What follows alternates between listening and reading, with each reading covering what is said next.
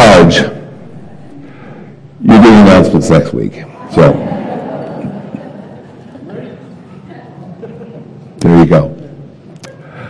Okay, so we're going to have a little fun here at the start of this service here. We're playing a game called Who Am I? And you have to be 12 or younger to answer. Okay? Who am I? I fed 5,000 people with 7 loaves and 2 fish. Who am I? Yes. Jesus. All right. Valuable cash prizes out to be won. There you go, Alyssa. But once you answer, you can't answer again. Okay? I made dirt into mud by spitting on it, and I rubbed it on a blind man's eyes, and then he could see me. Yes, over here. Well, I got the wrong brother. Older brother, Josiah. Jesus. All right. Valuable cash prizes to be won, Josiah. Here you go. Great King of Israel, the great name, Josiah. I gave new meaning to the Passover, saying, in my body and in my blood, do this in remembrance of me. Yes! Cooper, yes! Jesus! Oh my goodness, good answer. There you go, Cooper. All right. Who am I? The angel of the Lord told me about my miracle birth, and that I'd be set apart for God's use, and God would use me to bring deliverance for my people. Who am I? Yes, it's a word. What's your name? Zachariah? Zachary. Well, thanks for playing. The answer is actually no. What you just experienced is a pastoral sucker punch. I set you up, Zachary. I set you up. Because if we use the specifics that my birth was told by the angel of the Lord. We're not playing anymore. Sorry about that, grown-ups, kids. Sorry. Game is over. And this person is going to begin to bring deliverance to his people. If you haven't figured it out, well, it may surprise you who he is. He's known for really other things than his miracle birth, and he's one of the judges. And but like so many of the judges, his life and actually his birth points ultimately to the ultimate judge, to the ultimate deliverer. That is the Lord Jesus Christ. And that's kind of what our focus is going to be about the miracle birth of this baby. So before we dive into God's word, we're reading the book of Judges, chapter 13 today, if you want to crack your Bibles open there. But we're going to pray before we dive in. So Lord Jesus, again, we are so grateful that you've done so many of these things that we talked about. You fed the 5,000. You made mud into dirt in the mud, and healed a blind man's eyes. You gave new meaning to the Passover, that we could have life in you and be set free from our sin. And now we pray that you'd help us to see from your word what you have to say to us about the life and the birth of this Old Testament judge that ultimately points to who you are as our deliverer. We thank you for your word, and we pray that you give us eyes to see and ears to hear. In Jesus' name I pray these things. Amen. So last week, we were at the end of Judges chapter 12, and we kind of concluded the life of Jephthah. And God used him to save Israel from a group called the Ammonites. But we also saw he didn't end things too well, as he failed to unite the tribes of Israel because he was given over to his revenge against the Ephraimites. Both sides forgot who they were, and the end result was that 42,000 Ephraimites were trapped and killed on the east side of the Jordan River. And so Jephthah, he had his office of judge for 6 years.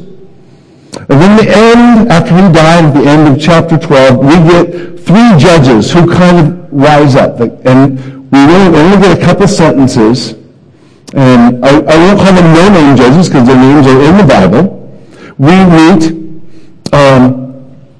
first of all, Ibzan of Bethlehem, verses 8 through 10. And he was seeking to unite the people of Israel through marriage. He had 30 sons, and he had 30 daughters.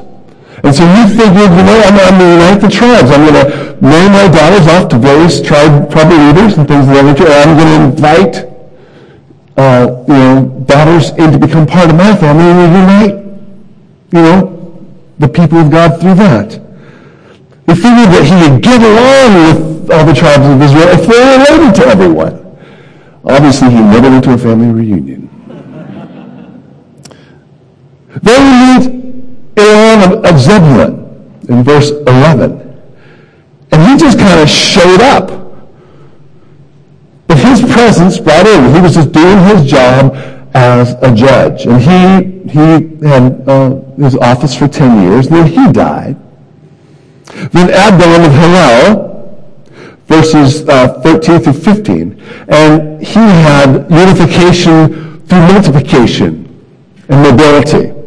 He had 40 sons and 30 grandsons who he placed on donkeys, 70 donkeys, and they kind of rode around Israel and were kind of the, mobile sheriff kind of a guy. They were showing up, hey, I'm here in the name of my grandfather, Abdon of Hillel. 70 donkeys, they must have been Democrats, I don't know. Just kidding, I'm not political, just keep going, I'm trying to be funny. All right. But he wasn't trying to make a franchise. Our family's going to have to leave the country. But he only is in power for 8 years. And the efforts of these three judges, they only brought outward peace in Israel for 25 years. And then unfortunately, after the death of this last judge, the people of God returned to a familiar pattern. They kind of return to their old ways. And the death of the judge, and the people forget that they are the Lord's people. And they rebel against him. And so here's where we pick up the story in Judges chapter 13, verse 1. Again, the Israelites did evil in the eyes of the Lord. So the Lord delivered them into the hand of the Philistines for 40 years. Now that phrase, they did evil in the sight of the Lord, it's been used previously 6 times already in the book of Judges. And it usually consists of God's people, they start to worship the gods of the nations around them. In this particular situation, it's the Philistines who are on the west coast. They're actually a people that moved into the area, but I'm not going to give a whole lot of etymology about them, but they start to worship their gods, and they start to act like these people. Instead of like the people of the Lord, who are shaped by who God is, they're being shaped by who the people are and their gods. And so God allows oppression. It gets Israel's attention. They realize, we're in the wrong, Lord. We shunned you, and they cry out and they repent, and the Lord raises up a deliverer, and God gives them a deliverer, and he or she does deliver them, and then they forget, and it starts all over again. It's kind of a crazy cycle, over and over again. But what's disturbing about this particular verse, though, here, is that they come under the oppression of the Philistines for 40 years. But there's no crying out. There's no, you know what? This is not what God intended. We're messed up. And they're not crying out to it. It's like they don't even realize that they're in enslavement. They don't even realize they're in idolatry. This is becoming the norm of their lives. And so what we see is that people unaware of their enslavement in verse 1. They're so cozy with the culture of the Philistines that they can't even see it. Think about this. If you were born, let's say mid-90s, to this day, somewhere between to this day. You know something's true about you that's not true for me? You have never not known the internet. You have never not known cell phones in your life. They're just a part of your life. It's like breathing. And if that was taken away from you, you might feel like you're having your breath taken away. It might be true for many of us actually in this room. Maybe we become too dependent upon that. But this is what I'm talking about. You know, if 40 years being the Philistines is what's happening here, you know, we're halfway there as far as where we're at. You know, it's 2021. Never not known this. They've never not known the influence of the Philistines.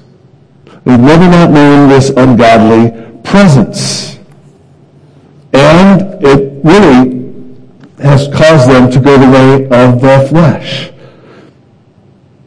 Again, they did evil in the eyes of the Lord. And then it says this 2 times in the book of Judges, kind of as a conclusion of what goes on in this book. In chapter 17, verse 6, and 21, verse 25, it says, there was no king in the land, and everyone did what was right in their own eyes.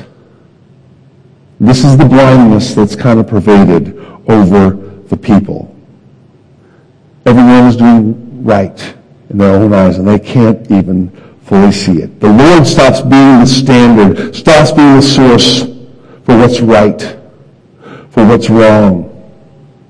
And they look to themselves. The Philistines had a whole slew of things that they employed.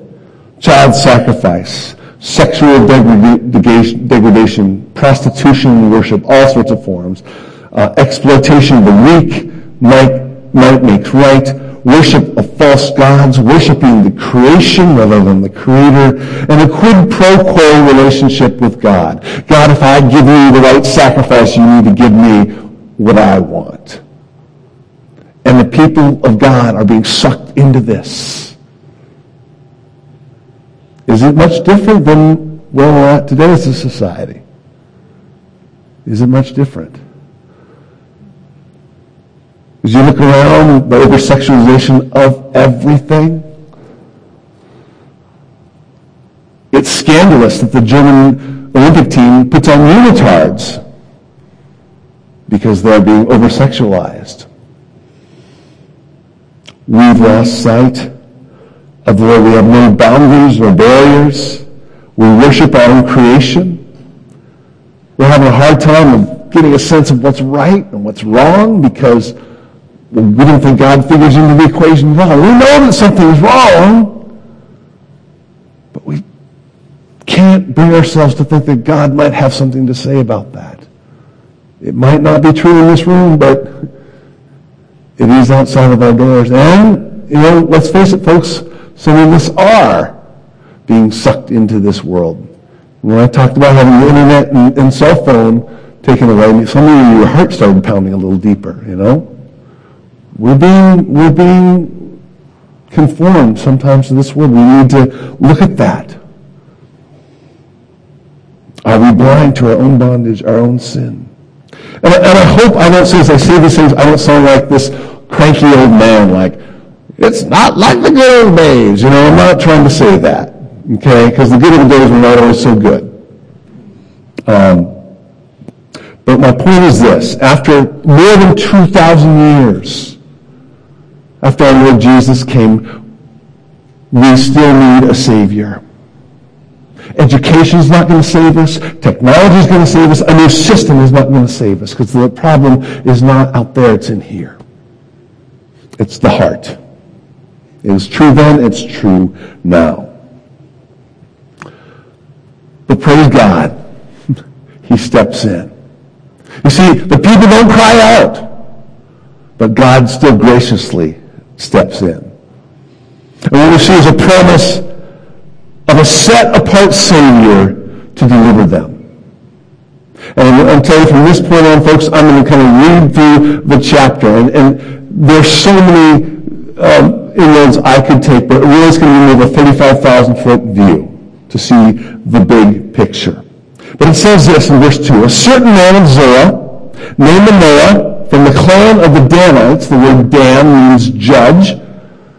So it's fitting, it seems like. He had a wife who was childless, unable to give birth, and the angel of the Lord appeared to her and said, "You are barren and childless, but you are going to become pregnant and give birth to a son." Again, God intervenes. And God is the God of the impossible. He comes to this barren couple. And remember, there is no Mayo Clinic of fertility here. There's no place that you can go to have this dealt with. You're either having children or you're not. And this couple, I'm sure, felt like they were stuck in their disgrace. Because if your wife couldn't have a child, well, what good was she? There was no heir for Manoah. And they're also stuck in their circumstances. They're under the Philistine rule. Maybe they remember the time where they didn't rule, where they didn't have influence. So it's a bit of a sticky situation. It's a tough situation. You know, for us, it's easy to get angry and to get bitter and to turn our back on God when things are hard, when life is tough. But again, there's nothing that's impossible for God. And he reveals that he's going to give this barren couple a child. Something we're not able to do themselves. He's going to give them a child. And you know, this is not God's first rodeo with this type of matter. We're going back to Father Abraham and Sarah, right? They're about 100 years old before they can have their first natural child, Isaac, that child of promise, who would be the seed through whom God would bring the Messiah. Also, Hannah and Elkanah would bring forth a son later on, a son named Samuel, who would be the one who would rebuke God's high priest's family, but also anoint two of God's first kings for Israel. So there's a connection here with that. You got Zacharias and Elizabeth at the beginning of Luke chapter 2, a priest faithful unto God, and his wife who can't have children. And yet in their old age, God sends them Gabriel. Not the angel of the Lord, Gabriel, get that right. Sends them Gabriel to tell them, you're going to have the messenger, the herald of the Messiah. You're going to be the one speaking in a voice in the wilderness. Prepare the way of the Lord. And then ultimately our Lord Jesus Christ, who Gabriel again comes to Mary, a teenager who's got a biology problem. She's not married. She's not having sexual relations with anyone. And yet God says, and the angel says to her, you're going to bear the Son of God. And it won't come from a man. It'll come from the seed of the Holy Spirit. All I'm saying is that God is in the business of doing the impossible. And do you feel stuck? Do you feel entrapped right now? And do you feel your heart getting bitter? This might be an opportunity to turn to the Lord and say, Lord, how is it that you want to flip the script? How is it that you want to do something different than where I'm at right now? And he does. He does. Okay, we need to continue on here. Let me see verse 4. Now see to it that you drink no wine or other fermented drink, that you do not eat anything unclean. You will become pregnant and have a son, whose head has never been touched by a razor, because the boy is to be a Nazirite, dedicated to God from the womb, and he will take the lead or begin to deliver Israel from the hands of the Philistines. God is going to use this child to start to bring deliverance to Israel from the Philistines. Israel's heading down a path of self-destruction. This child will start to bring them back. He's not going to bring it to finish. Ultimately, that's going to be brought by King David a little bit later, the son of Jesse. And again, Judges is pointing towards the monarchy. But God is going to start with this child, and he only needs one. He only needs one, as flawed as he actually turns out to be. And he's going to be a Nazirite. Now, if you've been reading through the Old Testament, especially in Numbers chapter 6, you find out about what a Nazirite is. It's a person who comes before the Lord and they set themselves apart. And there's some things that they do or don't do. For that period, they don't cut their hair. For that period, they don't eat anything or drink anything that comes from the grapevine. And they won't drink any fermented drink. And they won't touch anything that's unclean, that is a dead body, or eat anything that's unclean. And if they do, they've got to start all over again. But it's for a period where they dedicate themselves to the Lord. I am for the Lord's service in this period. This is a choice that one makes, at least from the Old Testament covenant. And it's for a season. But for this child, it's going to be for his whole life, from birth. Just a thought about this. If you're a follower of Christ, how do you view yourself? How do you view yourself?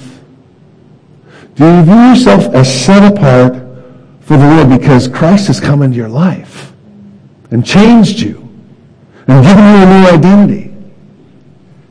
And you can serve him and be part of his redemptive plan for men and women. Or do you kind of be like, hey, that's good, Jesus, thanks for coming into my life, now I'm going to live the rest of my life. I'm going to do my own thing because you give him freedom to, and he does. But I'm living for me. I'm living for my kingdom, to please myself, and I'm calling the shots.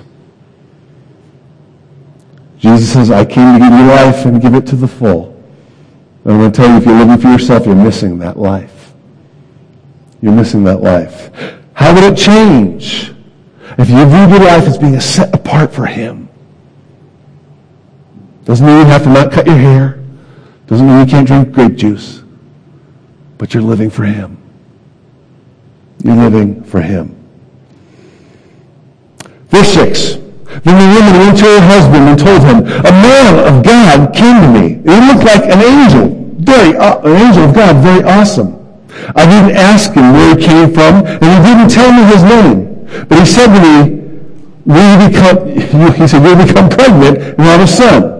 Now then, drink no wine or fermented drink, and do not eat anything unclean, because the boy will be a Nazirite of God from the womb until the day of his death. So it's like, hey, your boy's going to be a Nazirite.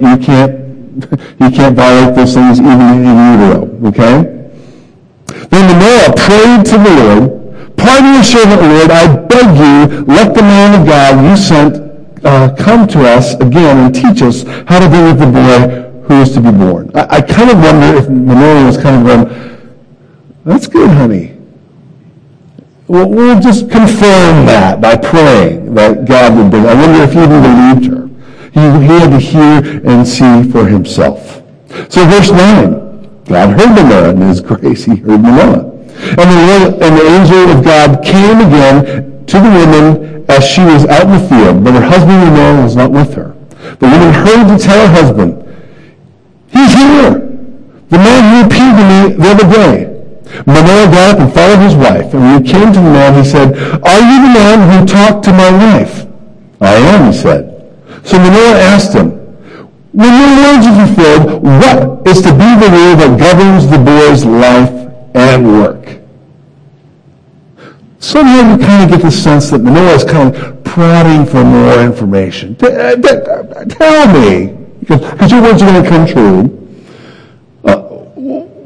What are the rules going to be for his life? He wants information. Tell me how he should live and how he should go from here. And the angel of the Lord, he's kind of going, I kind of already told you. I kind of already gave him some instruction. Verse 13, the angel of the Lord answered, your wife must do all that I told her. She must not eat anything that comes from the grapevine, nor drink any wine or fermented drink. nor eat anything unclean. She must do anything I have commanded her. Manoah said to the angel of the Lord, we would like you to stay until we prepare a young goat for you. So he's kind of trying to obligate him through hospitality. The angel of the Lord replied, even though you detain me, I will not eat any of your food. But if you prepare a burnt offering, offer it to the Lord. Now listen to this. Manoah did not realize that it was the angel of the Lord. And we've talked about this earlier, if you've been with us. But we're not sure that we believe this might actually be a pre-incarnate Jesus who is coming and telling here what's going on as a representative of his Father. And you'll see why I think this a little bit later. Verse 17, then Manoah inquired of the angel of the Lord, what's your name? So that we may honor you when your word comes true. Again, there's the thought that, well, if I know this person's name, I have some sort of spiritual control. It's very interesting. We see that in the New Testament. But the angel of the Lord replied, verse 18, why do you ask my name? It is beyond understanding. Or literally, it is wonderful. You get the sense that Manoah is somehow trying to dicker with this representative, this angel of the Lord. But in reality, he has no idea who he's addressing. Then Manoah took a young goat together with the grain offering and sacrificed it on the rock to the Lord. And the Lord did an amazing thing as Manoah and his wife watched. As the flame blazed from the altar toward heaven, the angel of the Lord ascended in the flame. Seeing this, Manoah and his wife fell to their faces on the ground. And the angel of the Lord did not show himself again to Manoah and his wife. Manoah realized that it was the angel of the Lord. We are doomed to die, he said to his wife. We have seen God. Now, Manoah knew enough from his history with Moses that no one can see God and live. Exodus 33:22. But it's interesting that his wife replies like this, verse 23. His wife answered, if the Lord had meant to kill us, he would not have accepted a burnt offering and a grain offering from our hands, nor show us all these things, and told us this. You see, sometimes I think we relate to God completely by the letter of the law. It's the whole letter of the law thing. It's like, no one can see God and live, and so I'm going to be zapped. They never think of what the heart of God is. That is to restore a relationship between him, a holy God, and a people that have sinned against him. That's what he's in the business of doing. That's what he's doing here. The problem is, though, sometimes, that's how we want to relate to God. By the rules. God, just give me the rules, tell me what I got to do, spell it out plainly, and then I'll do it. We think. And then, how will I follow the rules means how much you need to bless me. Again, it's kind of almost a bargain. We want the rules, but God wants a relationship. He says, no. We're not doing it like that. I am going to reveal myself through my law about who I am. I am holy. There's no one like me. We have to realize that. But I'm here to restore our relationship. And I'm going to do it. You can't do it. You cannot do it. That child that I promised Eve at the end of Genesis 3, the seed that would crush the serpent's head, that's going to be my son. That seed that I promised to Abraham in Genesis chapter 12, that would be a son of Isaac, the seed of Isaac, and yet it'll be the Son of God. That'll be my son. I have to do it. You see, the real thing is, God wants the relationship. Yeah, and I want you to know who I am. And I want you to live in accordance with who I am. But it's still dependent upon me, not upon you. Because I don't want you to put things on autopilot in relating to me. I don't want you to deal with me like I'm a boss or a contractor. I'm your Father. I'm your maker. I relate to you totally differently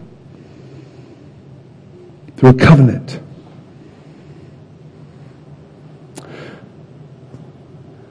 You know, it's interesting. I'm glad to be on this side of the cross. But one of the things that happens in the new covenant, not only does Jesus pay for our sin on the cross,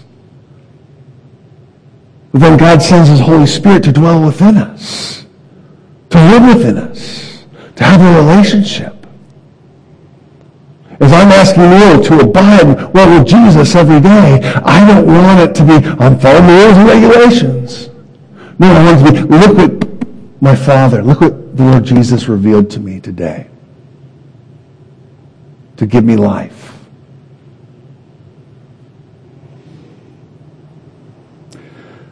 Are we dickering with God?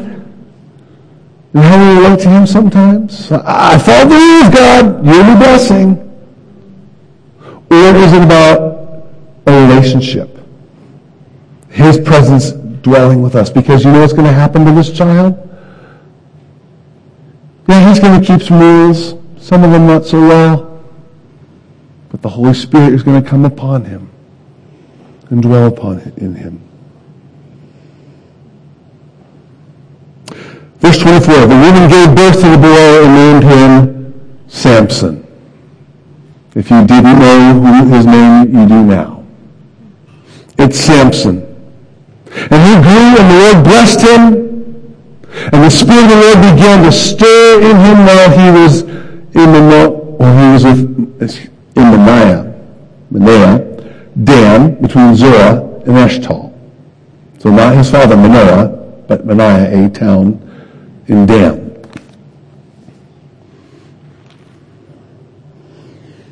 Again, we're just scratching the surface. Brother Jim Kloof will start unpacking what his life was like next week. But I don't know about you, but as I read this account, again, it is pointing ultimately toward the Lord Jesus. Few points I want to send you home with. Number one, the Lord is the Savior, and he has to intervene, right? You've got Manoah and his wife. They're barren. And God intervenes in their lives and gives them this son. And he's there to help release God's people from the influence and the domination and the oppression of the Philistines. The Lord Jesus comes in the fullness of time. To his people who are, at this point, at best, ruled by the Roman Empire, wondering what God is going to do, wondering that he's going to come and throw the Romans out, and ultimately God has come to deal not with their circumstances, but with their hearts. And God overcomes the challenge of biology or virginity through the birth, the implanting of the Holy Spirit, of the Lord Jesus Christ. But he intervenes. He's the one who intervenes. Number two, both of these were set aside to serve the Lord. Samson, again, as a Nazirite, his whole life, he never cuts his hair until he has an unfortunate accident with a woman. But Jesus, he's set aside as the Holy One of God, as God incarnate, as God's Messiah. God made flesh. And he's better than Samson in the sense that he comes to do his father's will, whereas Samson sometimes is just doing Samson's will. Number 3, both had supernatural gifts or power. Samson had amazing strength. If you don't know that, sorry, spoiler alert. He won the Olympics handily, very easily. He's able to rip a lion in two with his bare hands, kills 1,000 Philistines with a jawbone. He picks up city gates and moves them across up to a hill. And he eventually destroys a temple by pushing its pillars. He has amazing supernatural strength. Probably the first, quote, superhero who had superpowers, if you will. But Jesus, he has the power to heal the blind, the leper, the infirmed. He can feed 5,000. He can walk on water. He raises men from the dead, and he ultimately rises from the dead himself. His power way beyond what Samson could do. And that power still applies to you and me today. And with that, both came to save and deliver.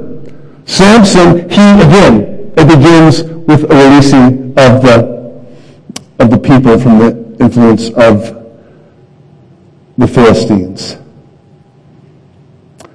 But he ends up being ensnared himself. And ultimately, he's going to need a Savior.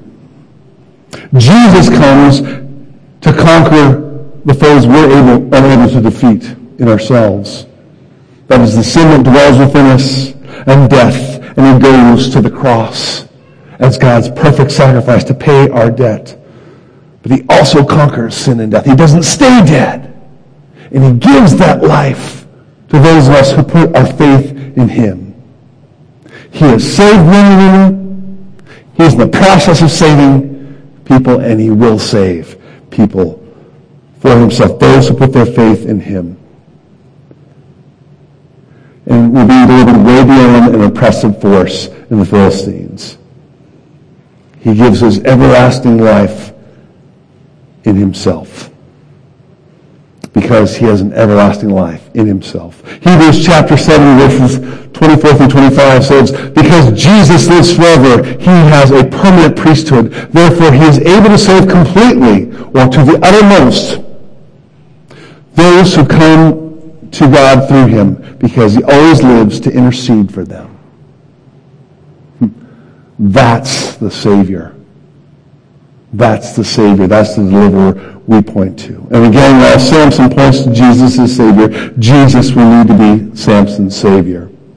You know, in Hebrews chapter 11, it's the famous Hall of Faith chapter, right? And named off all these Old Testament saints. Well, in verse 32, guess who gets a shout out? And what more shall I say? I do not have time to talk about Gideon. We've talked about him. Barak, we've talked about him. Samson, Jephthah, and about David and Samuel and the prophets.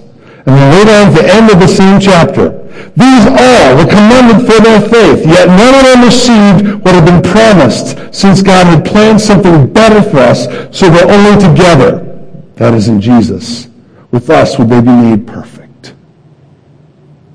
See, Samson ultimately needed a Savior himself. So again, Samson's gifting is impressive. But I'll tell you what, it's just impressive from this point because it doesn't affect you or me. But Jesus, he is still saving people. He is still changing lives. He is still affecting eternity. And that's where this miracle baby we're looking at today points to an even greater miracle baby that has changed history. That's why we still say BC. I know some people say BCE, but it's BC. Jesus has divided history. And now it's AD, the year of our Lord. And we just wait for his return. And so because of that, we are going to remember today. We're going to remember today. We're going to enter into a time of celebration of the Lord's Supper. And if you're new to Berean, let me tell you, we practice what we call open communion. That is, if you have put your faith in the Lord Jesus Christ, you're welcome at this table. It's not my table. It's not the table of the Berean Community Church. It's His table, and He invites you here today. So, and if you've not put your faith in Christ, we're so glad you're here for this remembrance, but just pass the elements on, because if you're taking it, you're doing something that's not true of you. This is for those who have put their faith in Jesus, who have trusted in what He has done in giving Himself for us, in His body and His blood. And there are lots of different meanings that we celebrate. But we're going to do this together today. We're going to wait till all have taken the bread, all been served the bread, and then we're going to take together. One of the reasons is to remember, yes, that Jesus offered up His physical body, but also to celebrate another reality, that in His body He has made us one body. And then we're going to take together the cup together, remembering a new covenant in His blood.